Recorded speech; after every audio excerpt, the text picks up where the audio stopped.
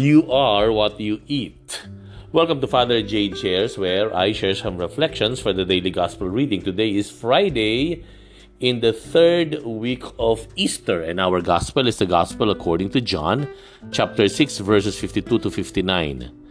The Jews quarreled among themselves, saying, "How can this man give us his flesh to eat?"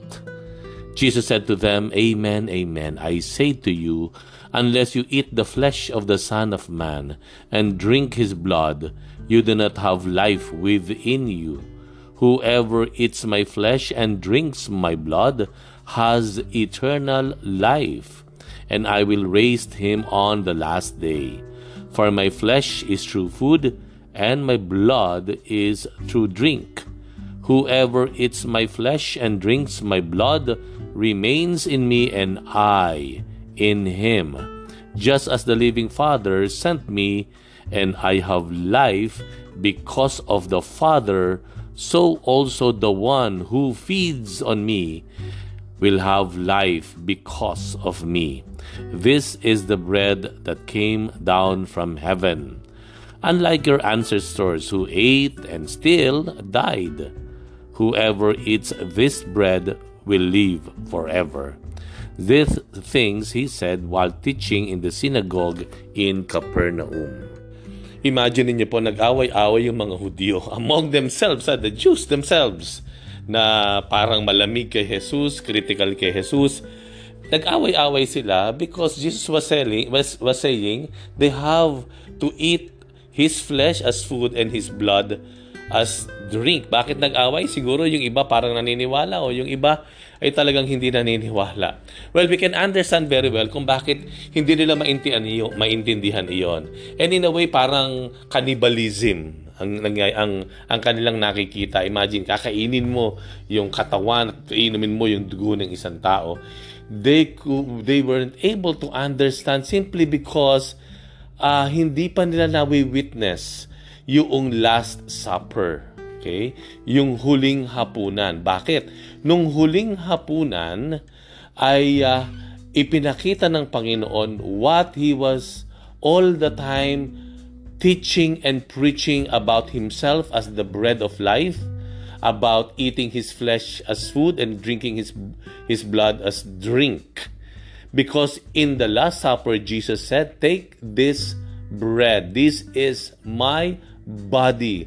Drink this wine, this chalice. This is my blood." So, ibig sabihin po, hindi naman talaga in the form of human flesh and the human blood ang ibinibigay ng Panginoon sa atin, kung hindi sa anyong tinapay at alak. The form of a body of a bread, the form of a wine, although substantially, no, yung talagang ang meron doon ay talagang katawan at dugo ng ating Panginoong Hesukristo. Okay? If they've known that, palagay ko hindi na masyadong mami-misunderstood at mami-misinterpret ang Panginoon. Okay? In the form of bread and wine, although substantially, that is the flesh and the blood of Christ. And that's what we are receiving whenever we attend the Holy Mass. We indeed, alam nyo, ang Panginoon went that far just to make us appreciate the Eucharist. Imagine that long dialogue about the bread of life in the 6th chapter of John.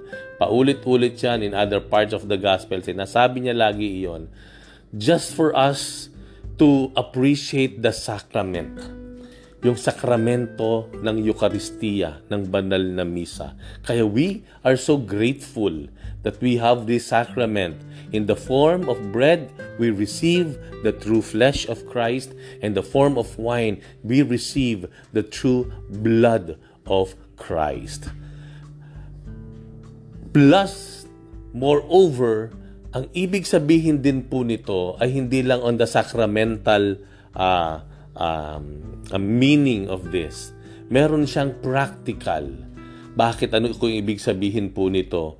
Ang titingnan po natin, ang ginapit po originally in the gospel na eating the flesh ay yung tinatawag sa English na munch. Ayun po ang original na mas naunang interpretation po doon sa sinabi ng Panginoon. Munch, ibig sabihin po, ito yung biting into pieces, parang ginangat-ngat, alam nyo. Hindi yung basta na lang isinusubo, nilululo ng buong buo and then wala na. No? Parang, that's it. Pero pag sinabi mong ginangat-ngat mo, yung talaga, it takes time. You are able to experience. No? It will endure for a while. Kasi ginangat-ngat mo, ibig sabihin talagang you are at the moment. You are experiencing bit by bit what you are eating. Therefore, ano ibig sabihin po nito? When the Lord says, eat my flesh and drink my blood, it means experiencing the Lord. It means living the Lord within us. It's about dwelling in the Lord. Yung bang nagdadasal tayo ng talagang nakaalat yung oras sa pagdarasal, hindi yung kung anong inatira o yung naipit lang kaya nagdasal. When we say eating the flesh and the blood of Christ, it means really dwelling in the presence of God, listening to His Word, contemplating His Word, and should be lived out yung mga narinig at tinanggap sa Panginoon. Yun po ang isa sa ikahulugan noong sinasabi ng Panginoon, to eat my flesh and drink my blood that you will have eternal life.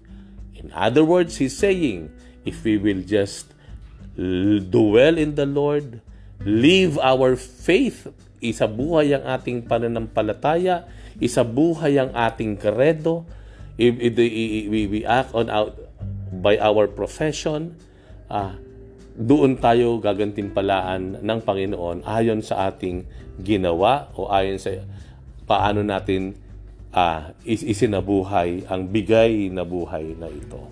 Okay.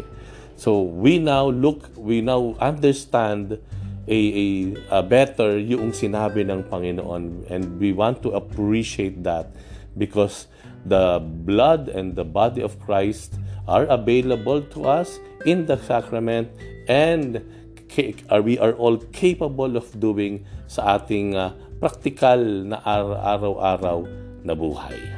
Thank you very much for reflecting with me today. We'll have another one tomorrow. Bye for now and God bless you.